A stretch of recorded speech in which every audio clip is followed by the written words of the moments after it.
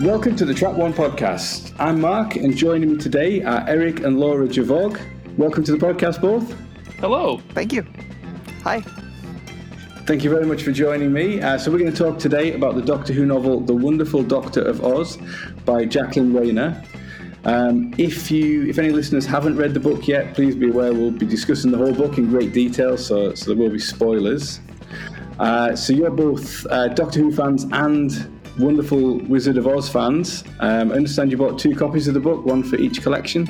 Yeah, I did. As soon as I saw this book was coming out, I said, I think I need to buy 2 copies.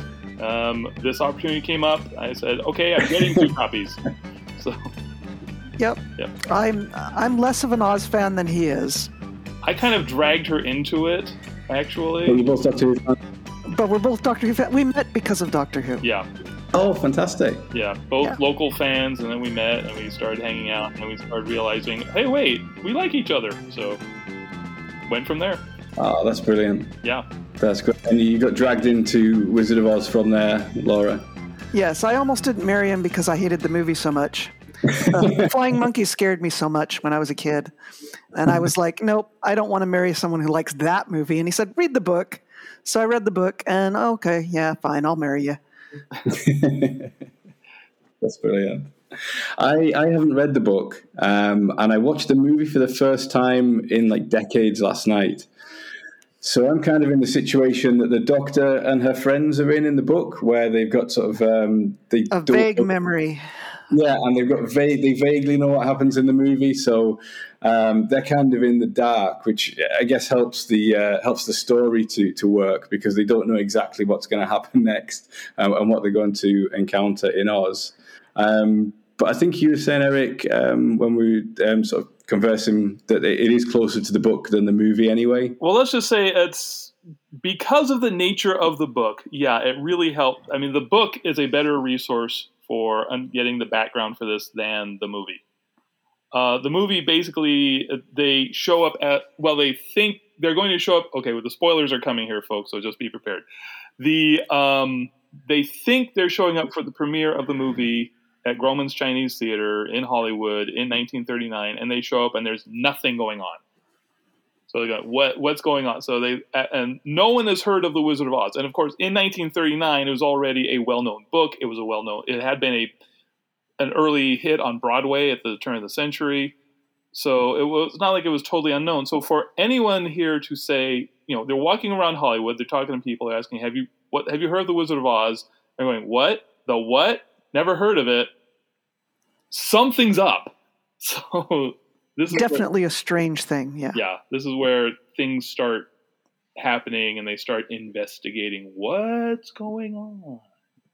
So I'm not sure how much more do we want to delve into that right now? Okay, I'll go ahead. Yeah, it turns out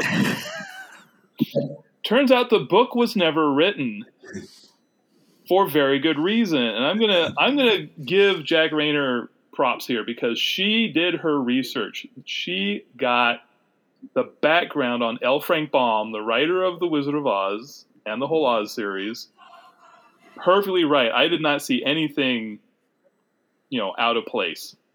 It was just all the background on Baum and the book and everything was just spot on.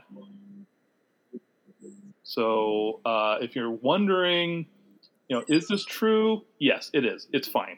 So that's great. Yeah, because for me, not knowing much about it, I feel like I learned a lot about Frank Baum. I didn't know that it was a series of 14 novels about Oz. I think I just assumed that there was just the one, and that was what the movie was based on. But the book really, I think, tries to point towards seeking them out. It's slightly jumping towards the end of the book, but Yaz reads the second one, and she says something like, "Oh, the ending of that book must have been inspired by these events," but she doesn't tell you what it is. Right. They're trying to get readers. Any Oz fan knows exactly what she's talking about. Oh yeah, it's a very big thing in Oz fandom. Oh yeah, and yeah. But it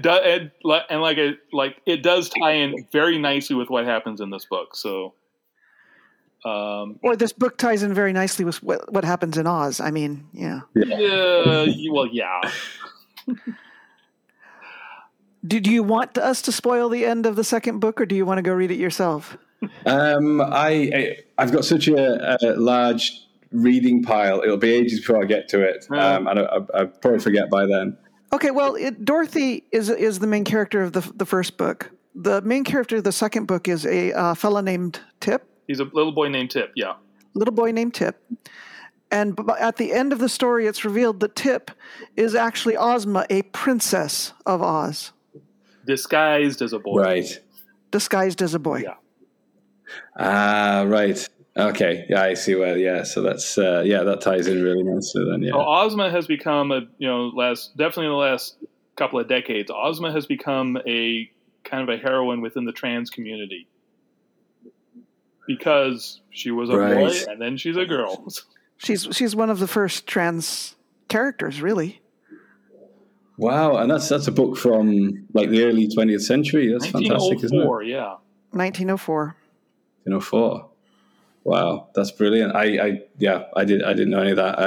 But yeah, it does, I think, definitely encourage the reader to go and sort of seek out some of these through the sort of window of getting Doctor Who fans in. Because the sort of one of the joys of this book is mapping things from 50 odd years of Doctor Who into the framework of the Wizard of Oz. So I just loved all those little plums that she kept throwing in there. I'm going, yeah, I remember that. Wasn't there a mention of the Chumleys at one point, if I remember right? Yes. Cybermats, Chumleys, Ogrons. Flying Ogrons. And K9, which that immediately won me over because they need a Toto. And it's revealed that the Doctor had started building another K9 after, presumably after he left the K9 Union, so that this must be one that was built between School Reunion and now. Right. So the Doctor started built. I hadn't even thought about it. I was thinking it was after. It would be the one that he dropped off for Sarah Jane as the Mark III, isn't it? So I was thinking it'd be after that. But he has built another since then because he replaced Sarah Jane's in School Reunion. Yeah, I can just see the Doctor probably has at some maybe 2 or 3 K9s in various stages of being built in some workshop. Back of the TARDIS. Yeah, that's a really nice image, isn't it? Especially, I think, the 13th Doctor, because you've got that quite sort of engineering vibe when she built the screwdriver and she's got the sort of goggles on and she's building the sonic screwdriver, and then in when Series 12 starts and she's got the TARDIS up on the kind of the lift in the mechanics garage, and she's sort of doing some work underneath it. And as you said, the flying monkeys are replaced by Ogrons, which get dubbed. That was a nice touch. There's some really nice puns and things like that, isn't there? So. Yeah. I gotta admit, though, I mean, little more spoilers, folks. We have one of the scarecrows from Human Nature shows up. We have a Cyberman shows up in place of the Tin Man. I was a little disappointed that they didn't use a Theral for the Cowardly Lion. Yes. That would have just been cherry on the cake there. But after we'd had the Cyberman and the Scarecrows, I thought, for Lion, it's going to either be the Tharils or the are they called the Leonians from the woman who lived? Yes. Oh yeah. Yes. That might have been better. They didn't really make a lot of impact, did they? There was Leandro, I think, who was the one kind of example of his species there. Yeah.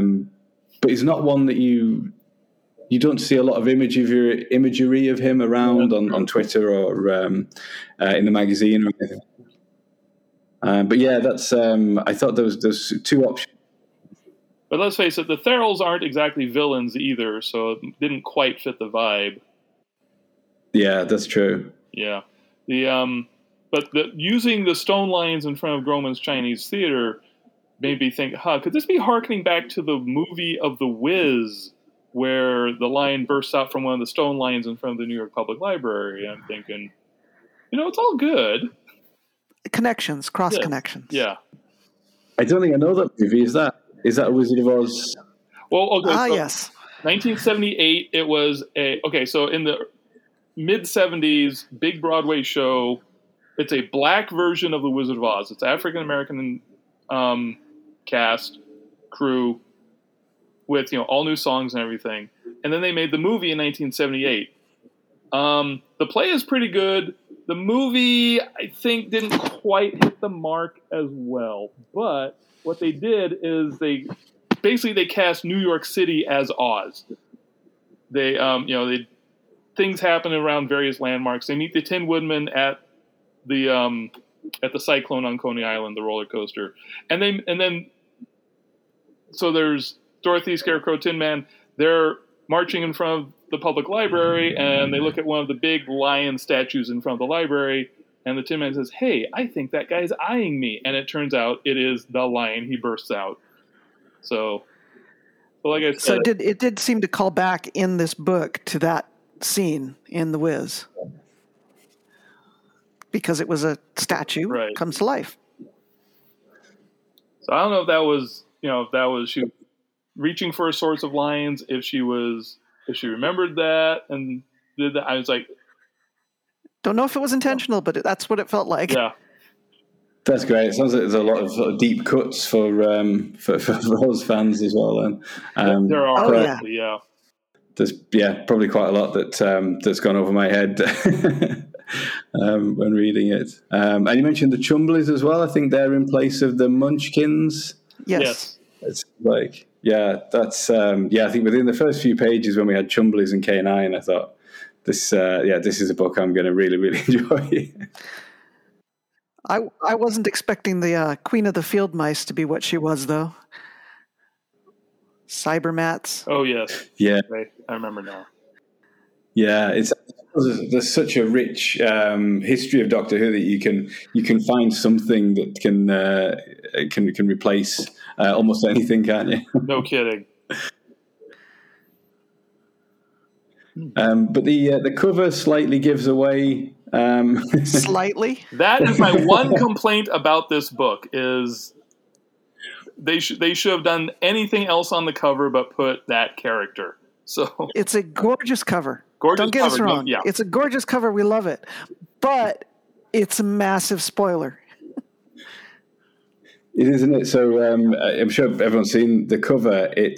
And I'm right in saying this looks like a homage to Wicked.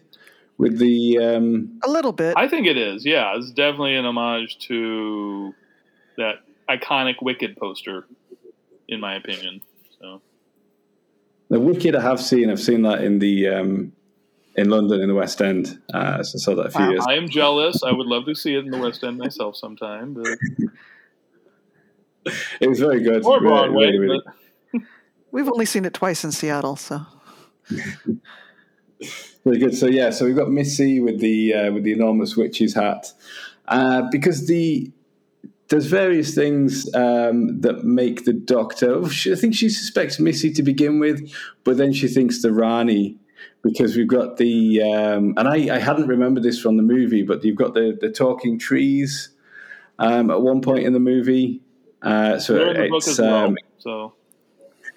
Cool. So she gives a chance to bring in the tree mines from Time and the Rani, which obviously turn people into trees. So we've got those. But I think that is quite a meta sort of thing as well, that ever since Doctor Who came back, there have been rumours and theories every single series that it could be the Rani or the Rani's coming back, and for the Doctor to be involved in that as well, and to think it's the Rani's behind it. It felt like a really meta touch. This book is meta upon meta. Oh yeah, I love it. There's just so much. It's got so many layers. Mm-hmm. I think if you're a Doctor Who fan, there's all these kisses to the show that you're just going to go, squee over. If you're a Wizard of Oz fan, it's primarily just to the single book, not the series. But there's enough there. And if you know anything about the background of L. Frank Baum and you're reading it, you go, oh right, hey, they got that right. Oh hey, that's cool. So I think, this is definitely aimed for Doctor Who fans, let's face it, but Oz fans will like it as well, I think. Oh, yes. And I think it's really awesome to be a fan of both, because it makes it so much deeper. I mean, it's just, yeah. And I know it's huge. And I know so many Oz fans who are also Doctor Who fans. So, not so much Doctor Who fans who are Oz fans, but Oz is a very niche fandom. We'll just say that. We do have some crossover, though. Oh yeah. Hey, speaking of, by the way, if I can add here, the next book I read after this one was a Big Bang Generation by Gary Russell with the 12th Doctor. And in like the first few pages, he's reading The Hungry Tiger of Oz, which is another way deep in the series. It's not even by Baum; it's by his successor, Ruth Plumly Thompson. So I'm going, okay, what a wild coincidence is that? So, and I know Gary, and I know he's an Oz fan. So I know he legit, probably has read the book himself or was reading it at the time or something. So, but it's just, I'm going, oh man. And then the next book I read after that, Sophie Aldred's At Childhood End. Again, in the first 2 pages, there's a Wizard of Oz allusion because, let's face it, Ace is Dorothy. So, yeah, I was going to say that is probably Doctor Who's closest, sort of homage, isn't it? Before that is how Ace is Dorothy, and she gets swept away in the time storm and deposited somewhere else. Yeah, just not in Oz. Well, in fact, the interesting thing about Ace, they originally gave her the name of Dorothy back in '87 because, of course, they equated her with Dorothy and the Wizard of Oz, and then they said maybe we'll give her the same last name Dorothy had in the movie because they forgot. Well, eventually down the road they gave her McShane as a last name, and then someone finally figured out that Dorothy's last name is Gale. So someone said, "Hey, wait a minute, let's just make that Ace's middle name." So her full name now, I guess officially, is Dorothy Gale McShane. Right, I didn't know that. Yeah. Like another, just saying about all the meta things, it just popped into my head there when they arrive at the Emerald City in the book, and they meet. Well, there's just like a huge number of Doctor Who monsters who are all green, and the Doctor says green is the colour of monsters, which is a lovely little homage to Terrance Dicks, isn't it? Because that was something that he was fond of saying, that green is the colour of monsters. I loved all the emerald monsters. That was There's lovely. A lot when you start to read that section, isn't there? I sort of jotted down that you've got the Slitheen, the Rutans, the Pteroleptals, the Sea Devils, the Monoids. Kroll is mentioned as well, Fendaline. It's it's like the end of series. How Kroll could fit in the Emerald City, I don't know. Yeah. Reminding me the end of Series 5 when. Unless, of course, the Emerald City is bigger on the. Yeah. It's Kroll when he was a baby. Yeah, it's sort of the end of Series 5 when when all the monsters team up to try and put the Doctor into the Pandorica. It's reminding me of that because I think at the time there's an interview with Stephen Moffat, and because he basically does away with that alliance in the second half and does something completely different, and he says, well, what would happen after that? They would all just start fighting between themselves, which is what the Doctor gets them to do here, isn't it? It would be very budget stretching, I think, for the TV series to have Kroll fighting the huge crinoid creature. And I don't know. You could do it in computers now, I guess. Yeah, true. But one thing I was thinking though is that the nice thing about the books is you can do that sort of thing because you don't have budget restrictions. But not only that, we have Missy in this book with not her doctor, and for that matter, the Doctor with not her master. But you can do it. You don't have to worry about actor availability. You can just. I remember back in the '90s, one of the I think it was one of the BBC novels has the 8th Doctor and Roger Delgado's master, which was you could do that. You don't have to worry about meeting all in the same order like they do on television, just by necessity of actor availability and everything. So I'd love to see the books do more with that. Mix things up. Yeah, definitely, and they did that with the Doctor Who magazine comic strip. They had the Delgado Master with the 12th Doctor, didn't they? Which was a really nice story. And it's something we're getting a lot of with Big Finish now as well, of doctors and companions meeting and various masters popping up as well, isn't it? It's, yeah, it's nice to sort of cross-seed the different eras like that. And a character we haven't mentioned yet is Theodore, who they meet in Hollywood right at the start of the book. He's quite mysterious to begin with, and sort of sneaks aboard the TARDIS and ends up getting taken to Oz with them. So it seems like he's being set up as a bad guy at first because it's sort of clear maybe he's got a bit of a secret. There's some reason why he's followed them. And then really becomes the de facto companion because... Yep. The actual companion, because of what happens to the other companions, yes. Incapacitated in various ways. The sort of is the reverse, isn't it? Can I just add, by the way, when I'm reading it, I'm thinking, okay, Theodore. Okay, is this a historical figure? One of these meetings with, Theodore Geisel, Dr. Seuss. Maybe it's Dr. Seuss before he becomes Dr. Seuss. And then, of course, I run to Wikipedia and look it up. No, in 1939, Dr. Seuss had already published his first book or two. It's like, okay, no. And then later on, they actually mentioned Dr. Seuss at one point. So couldn't have been him.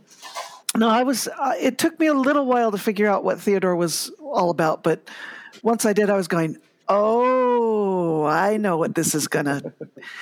And I think I figured it out earlier than Eric did. I think you did too. I didn't. Let's put it this way. I think I finally cottoned on when it was revealed, just when Theodore's final fate came around. So, well, I was already thinking of Theodore as Ozma fairly early on. Okay, but as it turned out, not Ozma, but same fate. Yeah. And I should have seen it because in Oz the Great and Powerful, the Disney movie back, good grief, almost a decade now. Mila Kunis's character was named Theodora because they wanted to have that echo of Dorothea. So,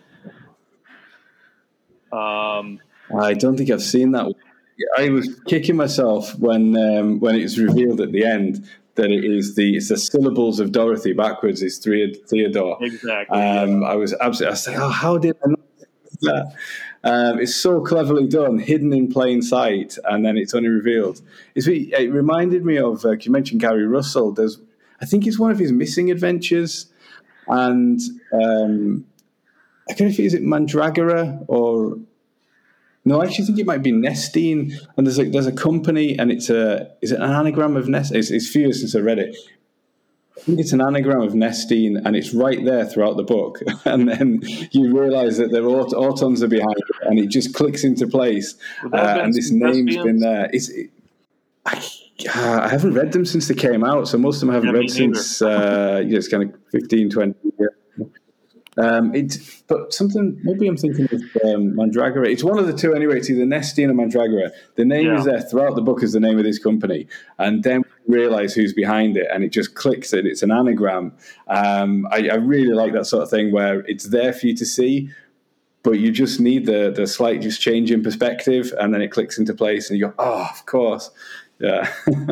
Considering how many times the Master has pulled that kind of stunt, you would think it's like, okay, the Doctor comes across this new company, this new person, whatever, should immediately start rearranging the letters. Okay, who is this? Yeah, I didn't pick up on the Dorothy part, but I did pick up on what his secret was.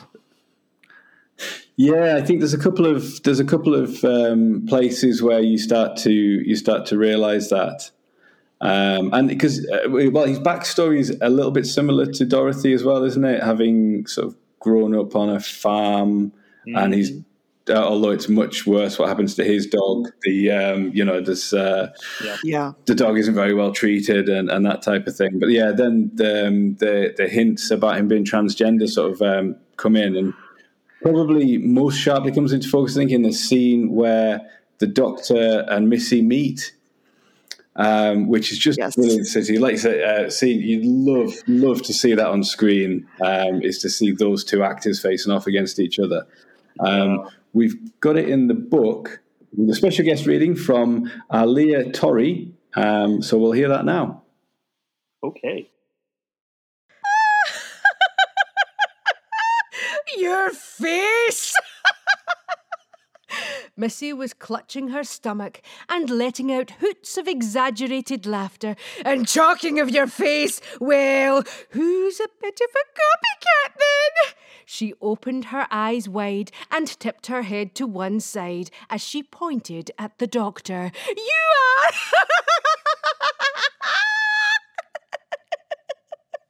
The Doctor's mouth was still hanging open. With some effort, she pulled herself together, but it was easy to tell this revelation had shaken her. It can't be you.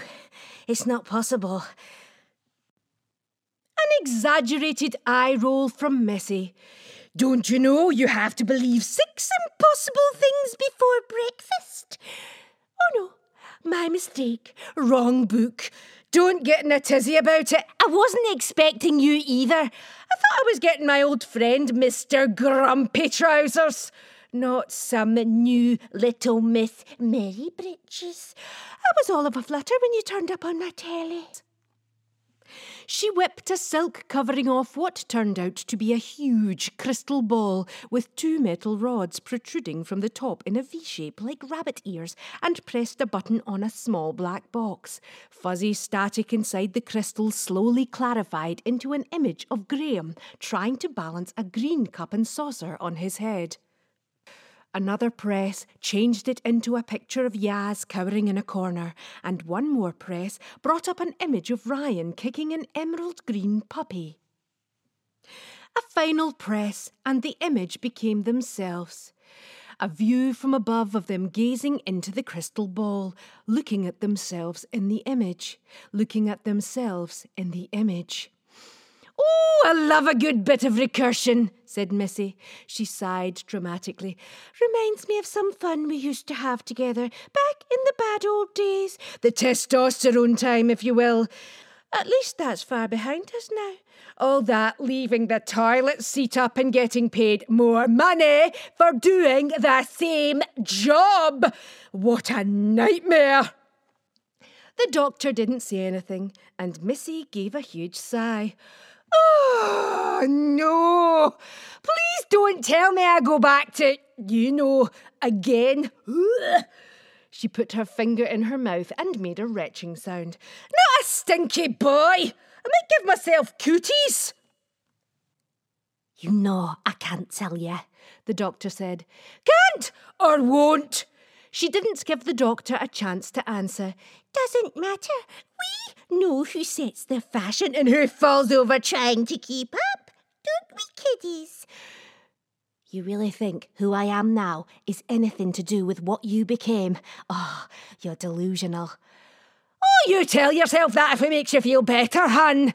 Missy leaned forward and whispered, I know the truth. Theodore glanced from one woman to the other. This strange lady's pointed witch's hat made her appear taller than the Doctor at first glance, but she was actually several inches shorter, although no one could ever call her small.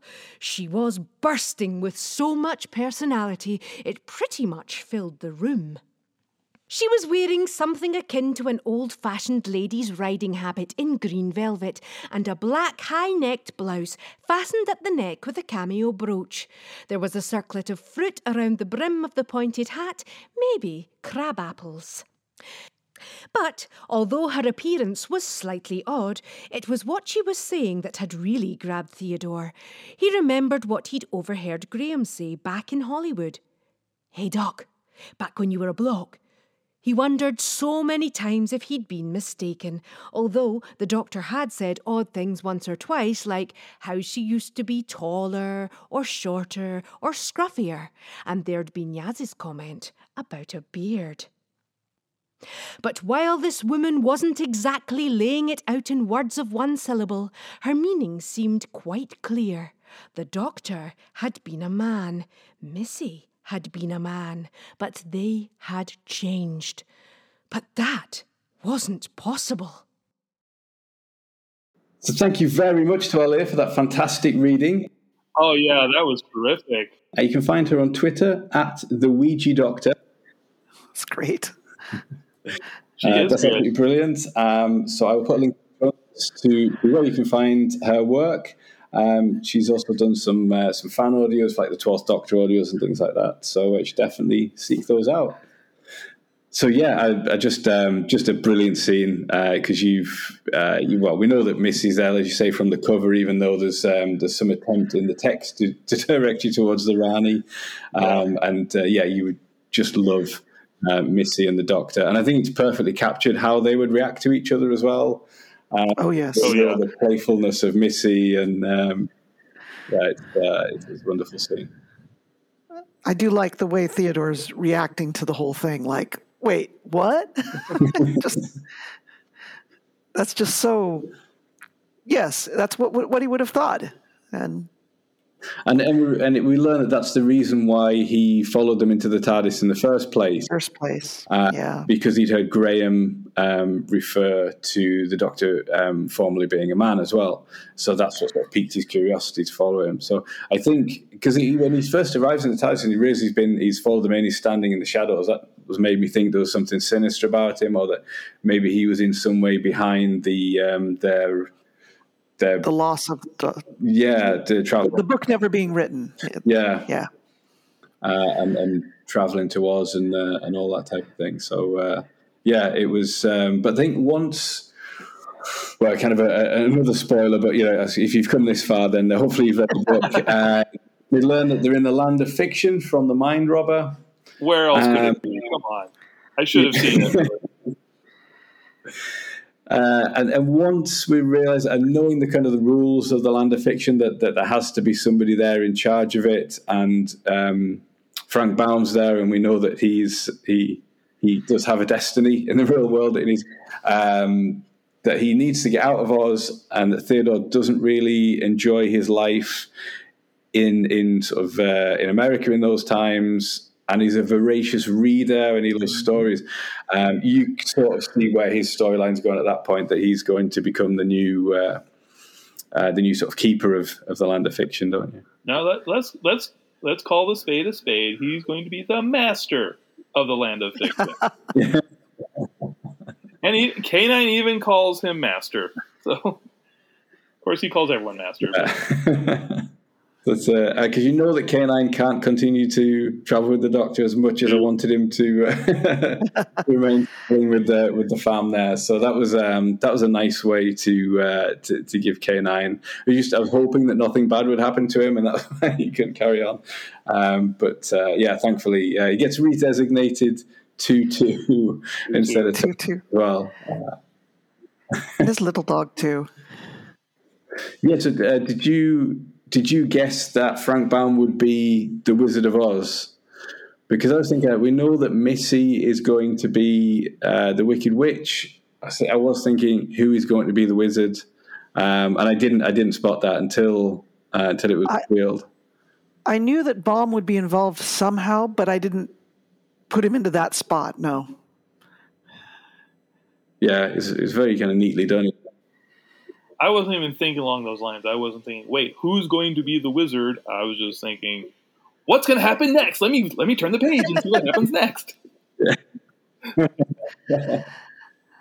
Now, I knew that Baum had to be involved because history had been changed. So Baum had to be somewhere. Yeah. But beyond that, didn't know.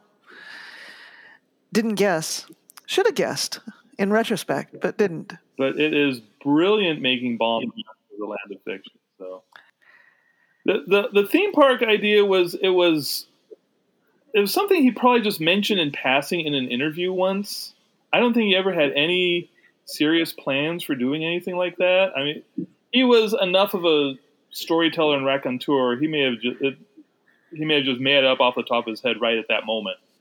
Somehow, though, that's one of those things that, not necessarily among hardcore Oz fans, but more in the general public, this has latched on and people have said, oh, that would have been so cool, he should have done it, and all that stuff. And it was never a serious thing for a theme park.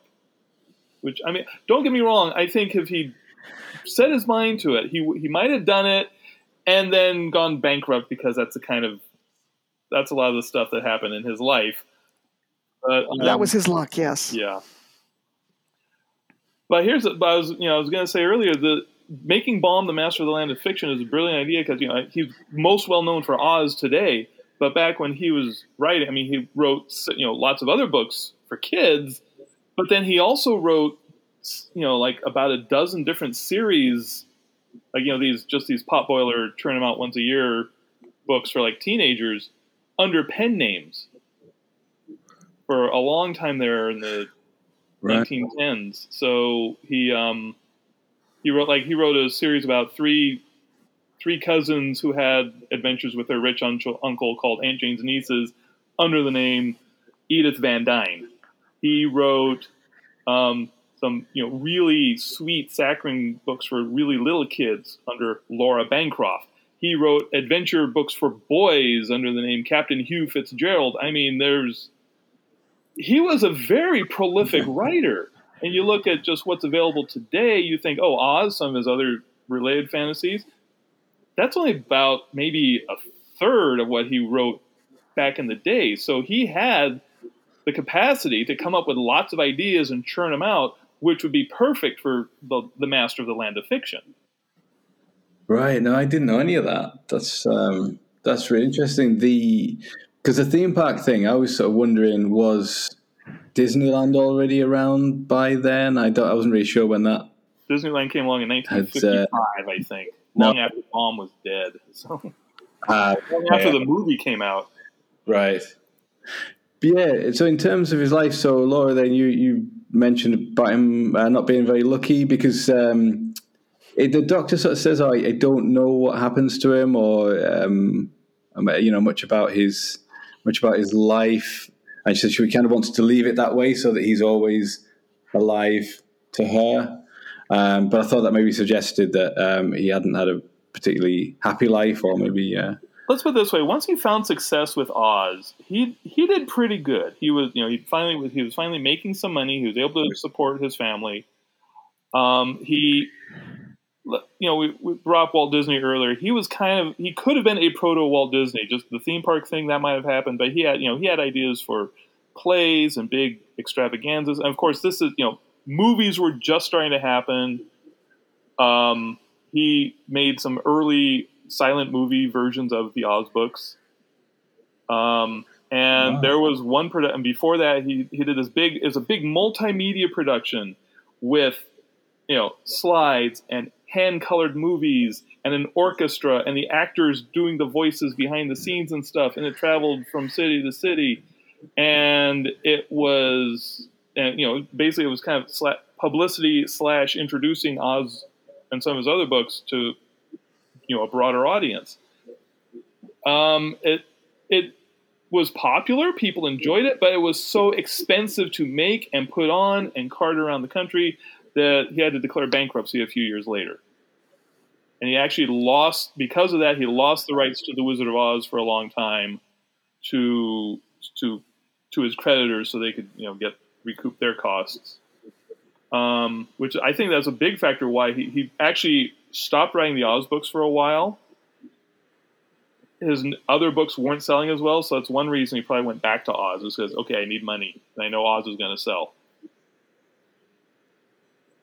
But for the most part, he had, for the last 20 years of his life while he was an author, he had a very nice life. He had, he could afford, to spend summers in California. He and Maud went on a big trip. His wife is Maud, where they went on a big trip to Egypt and Europe in like 1906.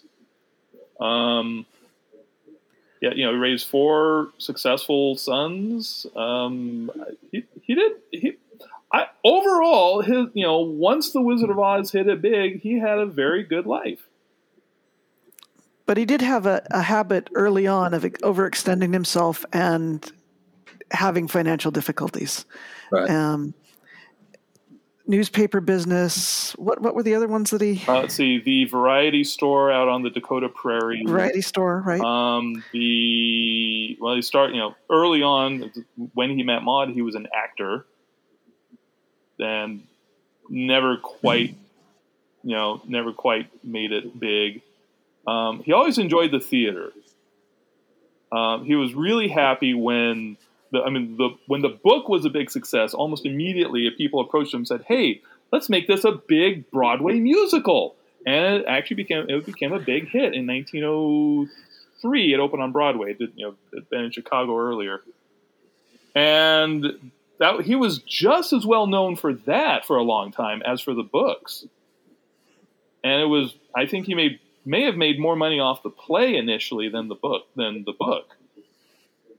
And not only that, that was what really made Oz a well-known entity in American pop culture.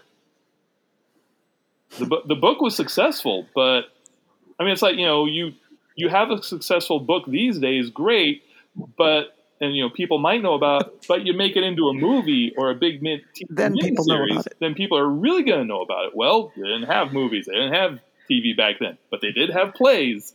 So is that kind of thing. So was the movie then based on the Broadway show? Was that the same songs and? No. Okay. No. They Not started even close. from scratch.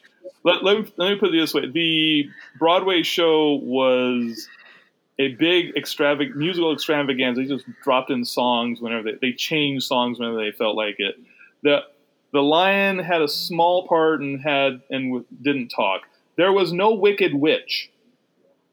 There were all kinds of these other characters that were thrown in that had absolutely they weren't in the book. They weren't, So when they made, there were critics when MGM was making the movie who said, "Well, why don't you get Fred Stone, who's the original Scarecrow in the play, to play the Scarecrow?" Well, Fred Stone was in Hollywood then, but he was 63, not real inclined to do that physical a part again.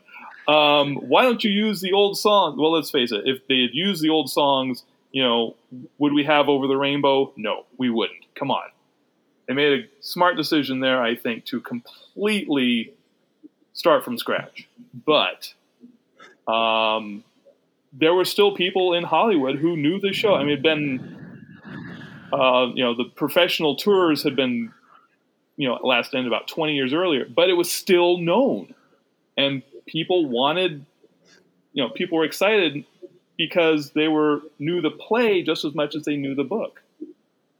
Which drives home just how weird it was for the TARDIS crew to run into people that had never heard of Oz. Yeah, of course. Because it was known. It was very well known even then.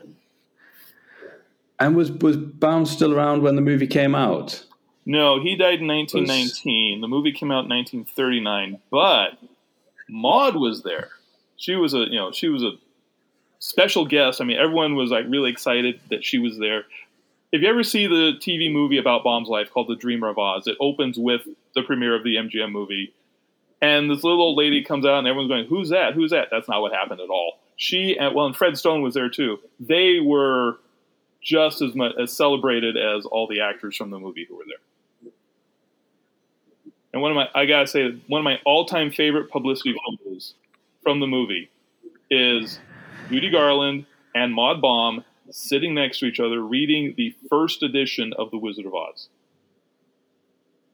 It's just a charming picture. So that's lovely. I need to look out for that movie about his life as well. Then that sounds great. It sounds like he was well ahead of his time. He was. Let's put it. He's been. A lot of people have compared him to Walt Disney, and I think if he had more stable income, But now, if the technology had advanced a little bit more, if he might have been just as successful making films as writing the books. And of course, he had this idea for an amusement park.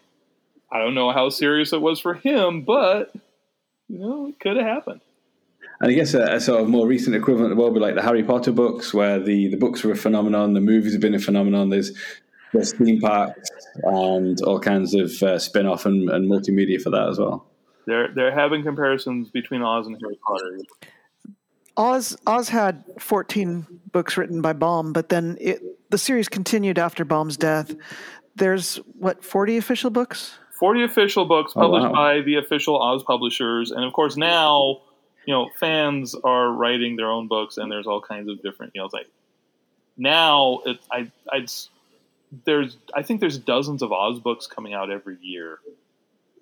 And it's really hard to keep up, but. Well, and Eric has written one as well. Let's be honest, co-written. Co-written. He and a co-author, yes. Yep. Oh, brilliant. Tell us about that. Okay, well, one of the later books, TikTok of Oz, has a character named Queen Anne of Oogaboo. Oogaboo is this little tiny country, and Queen Anne is very ambitious, so she decides to go out and conquer the world. She does not do well on that. But so my friend Carol and I, we got together and we thought, we should give her some more adventures. So she decides to go out, and there's some stuff in the beginning of the book about how her parents went missing. So we thought, great, we've got an idea for a book here. She's going out to look for her parents. So she goes out and she looks for her parents. And I won't say whether or not she succeeds, but let's just say there's a happy ending. So. But it was published by Books of Wonder in New York. And it's now available from the Royal Publishing. And what was that one called? Queen Anne in Oz. Queen Anne in Oz. I will. I'll find a link to put in the show notes for that as well. Yeah, you can get it now on Lulu. But what we're saying though is that there's, like you said, dozens of new Oz books every year. But there's the 40 official in the canon. Right. Well, as much as Oz can have canon. Oz is a lot like as much as Oz. What is canon? Come on. Canon is what you make of it. I mean, there's a lot of Oz fans nowadays that their only exposure to Oz is through Wicked, and Wicked is their version of Oz, and that's okay. That's the way they think it. It's like a lot of Doctor Who fans are not familiar with the old series, the original, and okay. That's their Doctor Who. That's the way it works. But yeah, Oz has a lot of similarities in that way. That there's this brand new thing that has changed everyone's perception of it. It's completely different, but it's still Oz. So, yeah.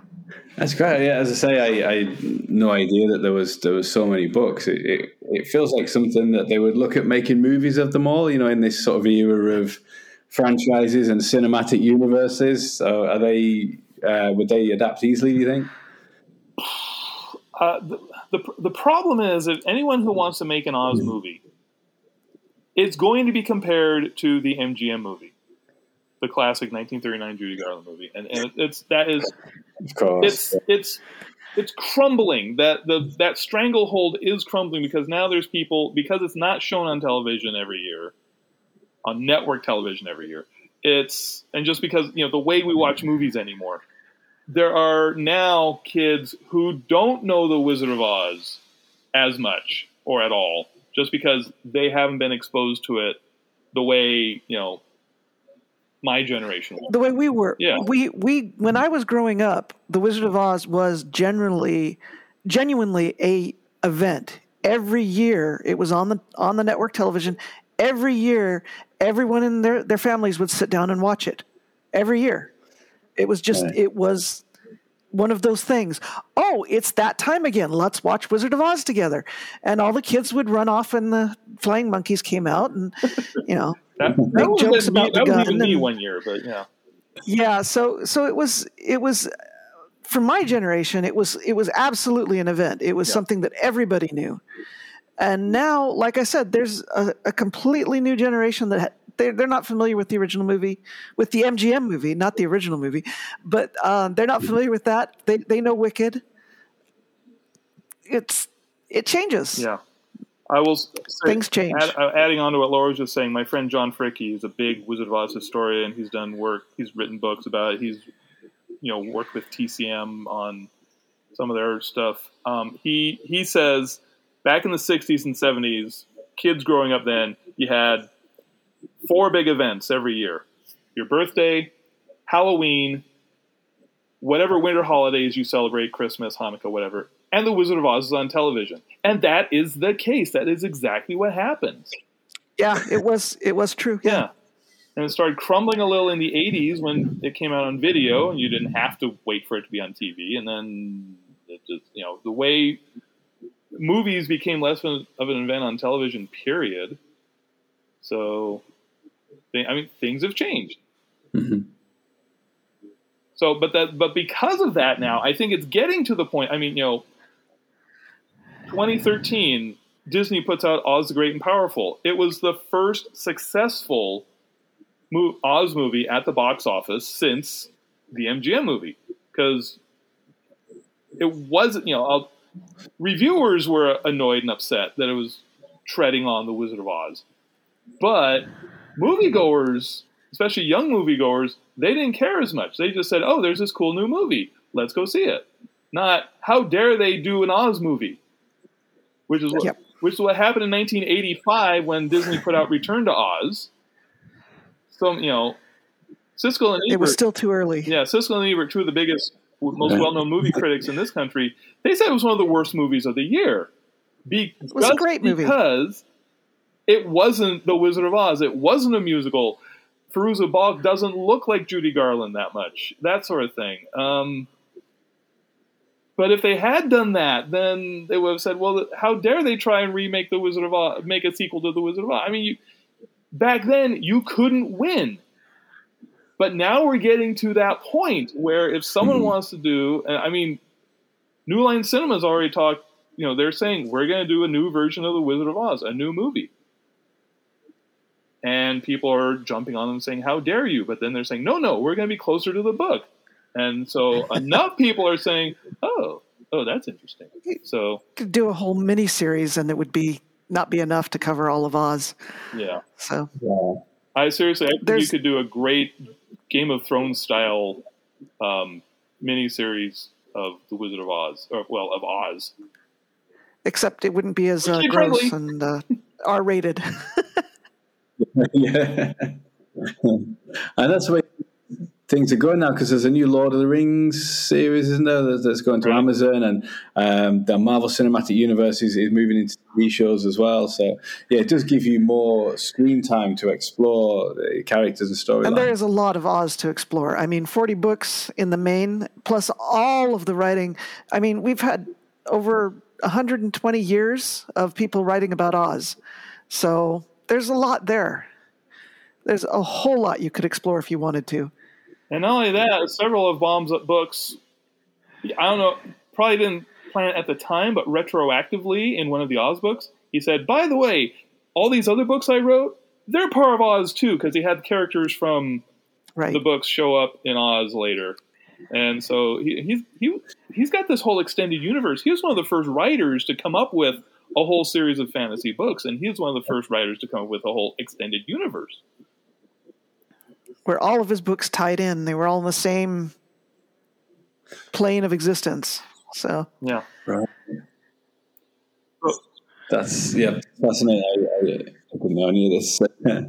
So the two movies, the Return to Oz and The Great and the Powerful, are they based on any particular book, or are they just sort of taking elements? Return to Oz, he took the next two books, The Land of Oz and Ozma of Oz, and combined. This is Walter Murch was the director. And they combined it into one storyline. Dorothy comes back to Oz, has some of the same adventures as Tip has in The Land of Oz, some of the adventures she'd had in Ozma of Oz.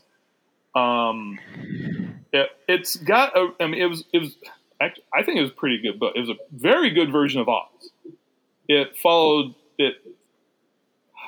I always say they took two of the best books in the series and made a kind of mediocre script. But the scenic design, the casting, everything is really Ozzy. They did a really nice job with that. If nothing else, the Gnome King. Yes. You have to see the Gnome King scenes. They're amazing. They used claymation for that. It was great. Very well done. Right. Now, Oz the Great and Powerful, that was actually a prequel, and it wasn't based on. I mean, they took some elements from the books, but it wasn't based on any storyline from the books. So they just kind of said, how did the wizard get to Oz? What was he like? What happened when he got there? So that was more just completely thought up off the top of someone's head. But again, I think they did a decent job of being Ozzy. Even if it wasn't that great a movie, it was a very Ozzy movie. And it was also visually brilliant as well. That's one good thing about Oz. It lends itself to good visuals. Yes. There have been, lots of other movies, though. I mean, like The Wiz, they made a movie, and it has enough of a following, especially in the African American community. But there's a lot of, just fans of musicals. It has some great music in it. It has some great music. One of the best parts of the movie, if you ask me, is the Scarecrow, played by Michael Jackson. And this is before he became Michael Jackson. He was, sticking his toe in an acting career, and he is brilliant. He is a terrific Scarecrow. I'm afraid that because it was a flop at the box office, that pretty much killed his acting career before he even got started. Diana Ross, who played Dorothy, she didn't make another movie after that either. And even though she'd been Oscar nominated before that, for I think Lady Sings the Blues. So, I mean, for a long time, Oz was seen as not a good idea to make into a movie. Now, it's getting to that point that you can make an Oz movie again, and it won't necessarily be compared to the MGM movie. I'm looking forward to seeing the Wicked movie when they finally make one. Yes. Yeah, I think that's gonna open up a lot of people's eyes to what Oz at the movies can. That's great. It'll be a renaissance through everybody getting to know it through that, and hopefully this book as well sort of plays a part in that. And it made me rewatch the movie. I definitely sort of look out for the books, I think, and and all these other movies that I haven't seen. I think I've seen Return to Oz when I was really young. I kind of got vague memories of it, when I was pretty young. The fun thing about Return to Oz is it's that there's that whole era in the mid '80s of they're movies that are aimed at kids, but there's enough scary stuff in there that some of their parents are going, I don't know about this. Things like The Neverending Story, Gremlins. Trying to think what are some other movies from that time. Probably can kind of throw The Princess Bride in there. Ghostbusters. Ghostbusters is definitely more of a comedy than a fantasy, and I mean aimed at a different audience, I think. But I suppose you can. The ghost in the library scared me when I was a kid, and when she's reading the book and then she turns around, that was traumatic. Yeah. But there's a lot, several movies from that era, including, kind of Return to Oz gets lumped in there, that, I mean, there were kids who genuinely got scared and they loved it. So a little like Doctor Who, come to think of it. Behind the Sofa? Yep. Yeah, so I was going to say that's where it's another kind of good marriage of material with Doctor Who, isn't it? It's the that sort of pleasurable being frightened, kind of being scared of it, but always tuning in for the following week. So the other thing I was going to mention was that I've seen Jacqueline Rayner's blog. Very sadly, she lost her mum while she was writing this book and the Camelot book. So to raise money for the hospice, You can order these really fantastic. There's book plates and a bookmark. I don't know if you guys can see. I've got my book plate is stuck in the front of my copy of the wonderful Doctor of Oz. This is artwork by Paul Mars, who is I love his writing and his art. But these are great little things. They're signed by Jacqueline Rayner, personalised, lovely artwork by Paul Mars of this one's the 13th Doctor and Missy, and there's one of the Doctor and Donna for the Camelot book as well. So it's it's a really, really good cause. I'll put a link in the show notes to. Excellent. I saw those bookmarks. Yeah, I saw those. I wrote to Jack and asked about American shipping and haven't heard back. So maybe I'll just have him sent to a friend in Britain, and who I'm pretty sure I'll get to see next year. We hope. Yeah, fingers crossed. So where can our listeners find you guys? You on the internet? I don't think you're on Twitter, are you? I'm not. Oh boy. But, the main place you can find me is my website, which is the Wonderful Wizard of Oz website.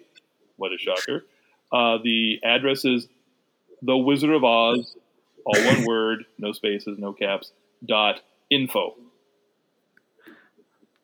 TheWizardofOz.info. Yeah.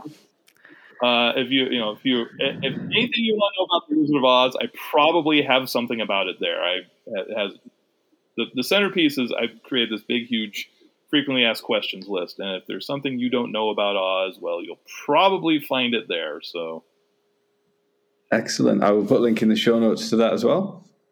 Thank you very, very much for taking the time to read the book and join me to speak about it. It's been great. Oh, this has been wonderful. Thank you for having him. It's been great fun. Thank you. No problem. Thank you. And thank you very much for listening. Goodbye. Bye. Bye.